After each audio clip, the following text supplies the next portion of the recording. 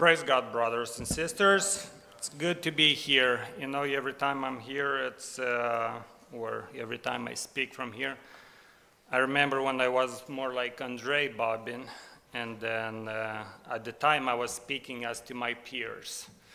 And now I feel like I'm speaking to my younger brothers and sisters. For those of you that don't know, Oleg Kondratyuk is my youngest brother, so I feel like I still have the connection to the younger brothers and sisters. And then, but at the same time, I feel like in a couple of years I'll be speaking to my kids, because my oldest is 10 years old, and time really flies fast. It's today you're thinking you're young and full of energy, and then in a couple of years you realize you're bald, and then and then so goes your youth time. So, but we're still here serving God. So praise God for that. And yeah, I wanted to say that you're very blessed to be in the house of the Lord tonight, and not out there doing what the world is doing tonight, right? Everybody kind of knows what's going out there. And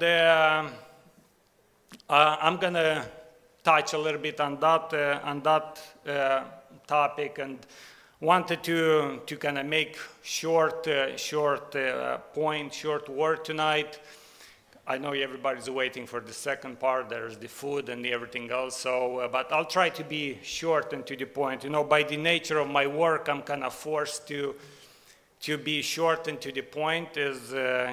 Even when I was in university, one of my professors, was an exercise. How short can you write a sentence? If you could write a sentence in 20 words and say the same thing, or if you can write it in 3 words and say the same thing. So if you could write it in 3 words and say the same thing, that's the best you can be. And that's, well, I guess for those of you that don't know, I do the structural engineering, and then you have to be you have only this much space in there, so you have to put a lot of information. So you're like using a lot of symbols, abbreviations, and everything. But at the same time, I gotta be specific. Brothers here from the construction site call me, and then I can't tell them, it's like, hey, put a handful of rebars, or put a steel post or a beam post. They're like, hey, give us a size, a length, a measurement, an exact number, and not gonna just a little bit here and there. So I'm gonna try to be specific and to the point, kind of in what I'm saying today too, also. So the first passage I want to read will be 1 John chapter 1 verse 5. It says, God is light. This is the message we have heard from him and announced to you, that God is light, and in him there is no darkness at all. So John is saying that God is light and there's no darkness in God at all. Not even like a shade of darkness, not even like a 0.00001, you know, when you play with different shades, gray shades. In God, it's not even like the tiniest shade of darkness. God is light, and there's not even the hint of anything else in God. So if God is light, and anything resembling any darkness, that means it's not from God. So if there's anything that has a little bit of darkness in it, if there's anything that has a little bit of the slightest darkness in it, that means it's not from God. That means it's not God, because God is light. And that's kind of the main point that John was trying to say, that God is light. There's no darkness in God. So don't be confused with like, well, maybe this is kind of close to light, but not quite light. So when you hear, or when you think about Halloween, does Halloween have any darkness in it? Is there a shade of darkness in it?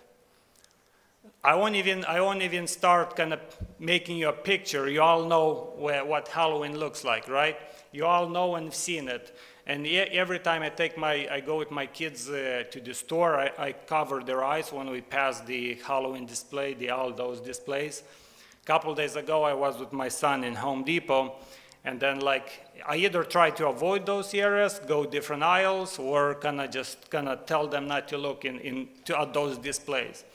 And then I'm walking, and then I realize there's the display. They already changed the displays, and it's already there. And I'm telling my son, like, hey, look at those stools over there on this side. And then he's like looking, and like, oh, keep looking at them. And he's like, Dad, I know why you're telling me to look this way. And I'm like, why? Like, oh, because there's scary stuff on the other side. He's already seen it from afar. Like, I know why you're telling me to look this. And today I was doing a little bit of research, kind of see what the different Christian organizations say about Halloween. And I was actually pretty disappointed. In our organization that I a family organization, I'm not going to name it. I like their programs and everything, but today I was like just looking through their website, and I found a couple articles. One, it says, should Christians celebrate Halloween? And they're starting the article, and it says, the answer, it depends. Depends how you look at it. And then another, so it's like, the answer is a bit more complex than you maybe originally thought. So I was like, what's going on with this? And then another article, are horror movies bad for us? And then they start the article, and it says, the answer, it's tricky. And I'm like what's this? And then they have another article, and it says, family-friendly Halloween activities. And then the article starts, I'm just quoting, despite the negative perception surrounding Halloween, there are countless opportunities to appropriately enjoy this fall event with your family. Never heard before, but today I found like prayer pumpkins, Halloween cards, meaningful trick-or-treating, and so on, and they go out through the list. I'm like, what's this? It's like, why can it be just straight up? There is darkness in this. There is darkness in all of this. To me, this reminded like this is like poison wrapped in candy. Or another illustration that came to my mind is I have chickens home, and then I gotta keep the rats under control, because if you let them get out of control, then you have a rat problem. And I bought the rat poison, and when you read on the ingredient sides, 99% is good stuff. It's like the stuff that they like. But only 1% is the poison, and that's what kills them. So I feel like a lot of Christians today are embracing that, well, but it's 99% is good, so it's only 1%. Well, this 1%, that's kind of what kills the Christian. That they don't, it's not dark or night. It's not like, well, it's only a little bit. It's like you can find some good stuff in this. You can dress your kids as an angel and go minister around the neighborhood. You can dress your kid in non-offensive costumes and then kind of go and say hi to your neighbors. And I'm like, this is rat poison, like the Christianity today. And I've looked in every article that I found on Christian website. It's kind of like, it depends, it's tricky, it's a little bit complex. And then the second verse I want to read is Ephesians chapter 5, verse 6. It says, let no one deceive you with empty words.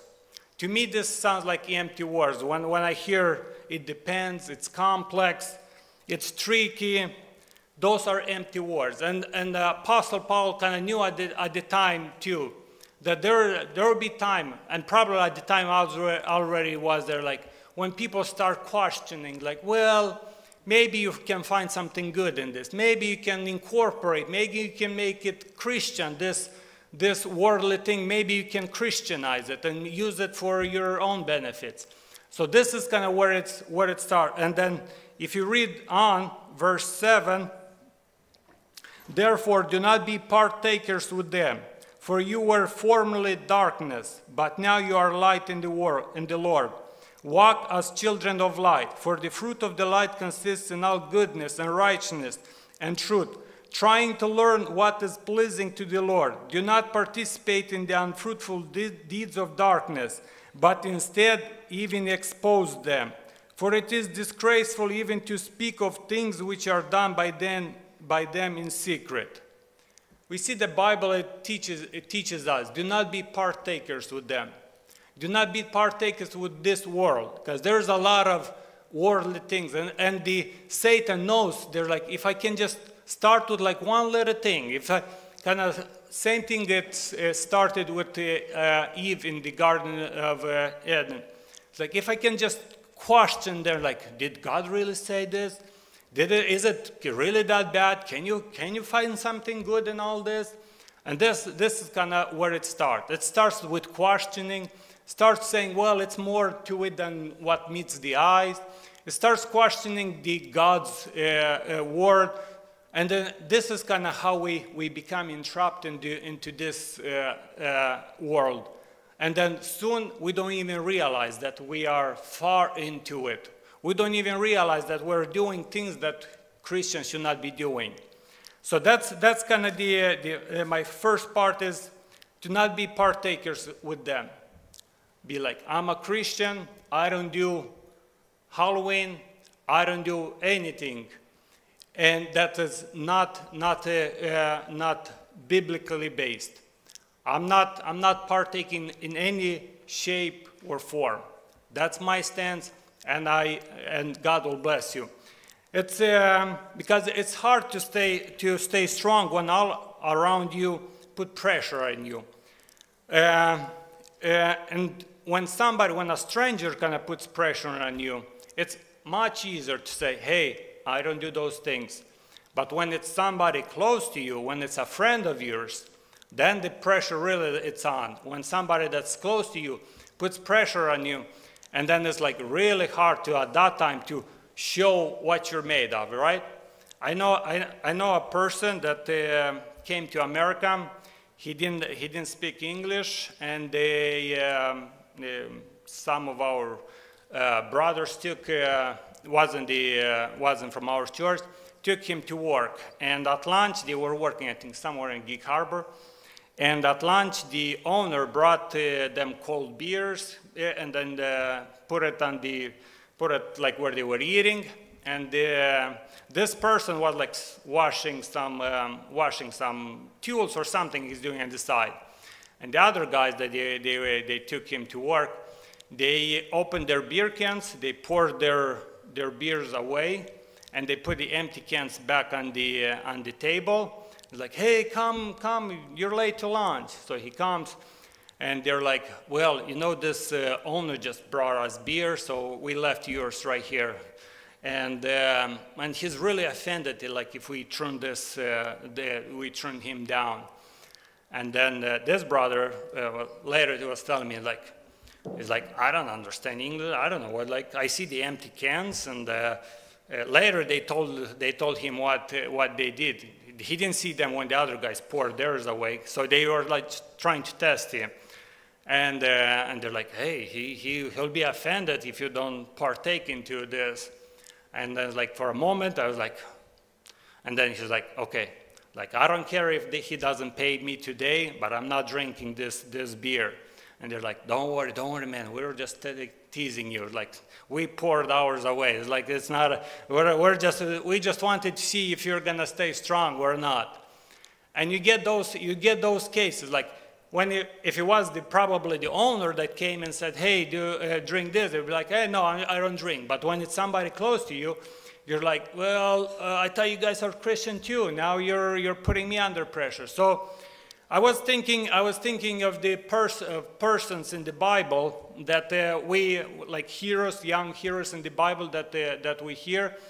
And we know Daniel and his friends. And I was thinking about them like, well, Daniel was like far away with his friends. And sometimes, I don't know if you've been in a situation where around you they speak a different language, and you're with your group of friends that speak the same language, you kind of stick together and you're like, hey, let's help each other.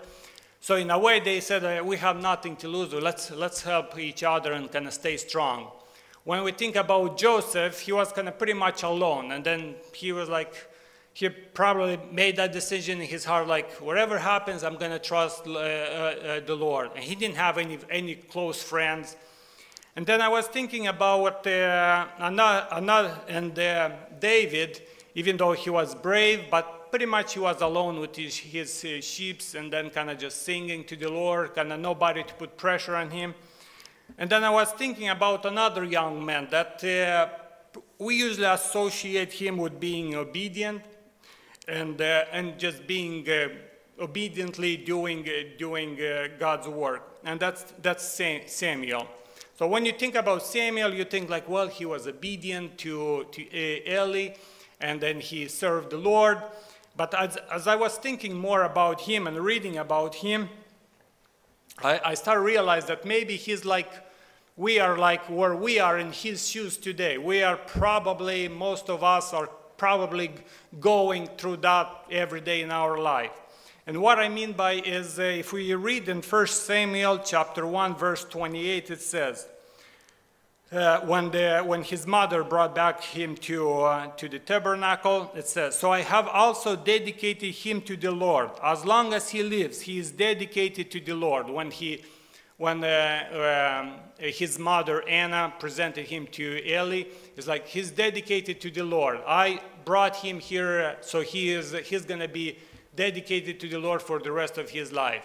And most of us here tonight were dedicated to the Lord by our parents when they stood here on the stage and prayed for you and blessed you and dedicated you to the Lord, because they wanted you to serve in this house and to serve the Lord for the rest of your life. So in many ways we are like Samuel, dedicated to the Lord by our parents. They brought us here and they wanted us to serve the Lord.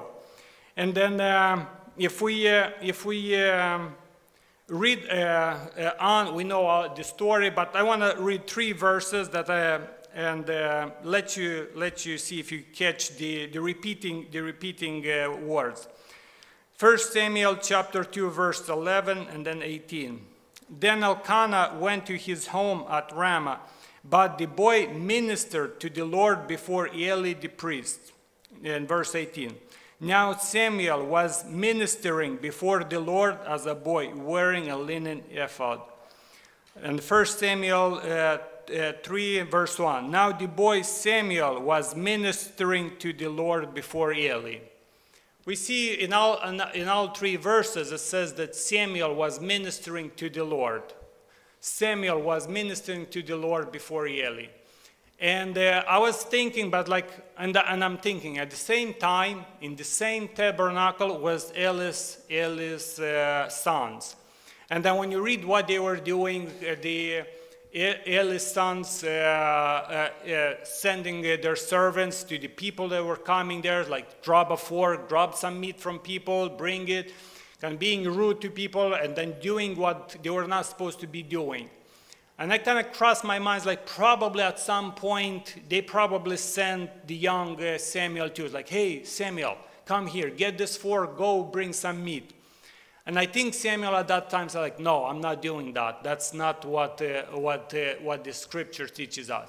So I'm thinking probably he was under a lot of pressure, being in the house of the Lord, being in the house of God, being in that tabernacle. I think from day to day living in there, he probably encountered and seen all that wicked stuff. But I think in his heart, he put his like, I'm not their servant. I'm serving God. I'm ministering to the Lord. I'm not ministering to them, to whatever they're doing.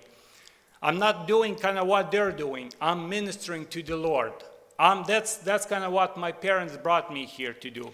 And sometimes it's hard to kind of being with your friends, being in the house of Lord, and like, hey, it's like I remember me growing up and then like trying to do something, and I would be like, but Dad, the other kids in the church are doing the same thing, and their parents are ministers in the church too. So like, why can't I do it? And every time my dad would be like, well, we're we don't follow those people. Our standard is the Bible. This is kind of, if the Bible teaches, we do it. If the Bible doesn't, it's against, we don't do it. We don't look at other people, how they serve the Lord. We don't look at other people, how they're ministering. God is going to ask from them. But this is the Bible. We have the Bible. We have the standard. This is the way we're serving the Lord. And that's kind of what I'm thinking about. And then eventually, like soon, you've probably seen the youth center is going to be built.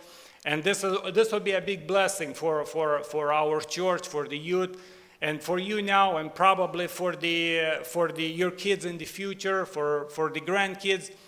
And then at the same time, I'm thinking like and praying to God that this will be, so we will be like Samuels in the house of the Lord, serving God.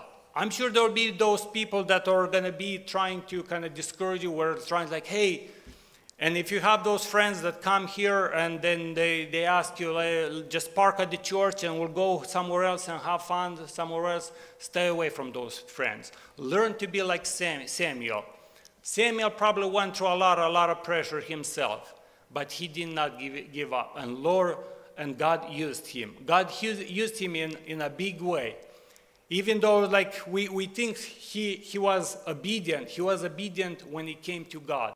But when he came to doing the ungodly things that Eli's sons were doing, he was disobedient in those cases. He didn't want to partake in what they did. And I'm sure every time their parents probably knew exactly what was happening there. But every year they would come like, Samuel, how is life here? So they were probably encouraging him, stay faithful. And I'm sure your parents home are encouraging you to do the same thing. Stay faithful.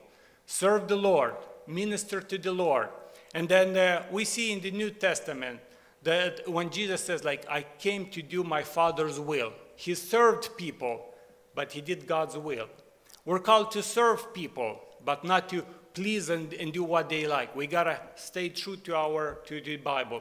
We got to stay true. Like, no, this is what the Lord teaches. We're not going to do anything that's ungodly, that is popular these days, that it's cool. We're going to stay true to the faith that God has called us. So that's my message tonight. Be faithful in your ministry. Stay strong. And if there are those people that are kind of like Eli's sons, kind of doing, you know that your parents dedicated you to the Lord, but you're doing the wrong stuff. You still have a chance. You still can repent and come back to God and say, God, forgive me. I want to be like Samuel. I want to be like Samuel and serve you in your temple, in your church. I want to serve you. I want to be an example. I want to be useful in your ministry, and God will bless you. God bless you. And let's now bow down our knees and ask God to give us strength. Amen.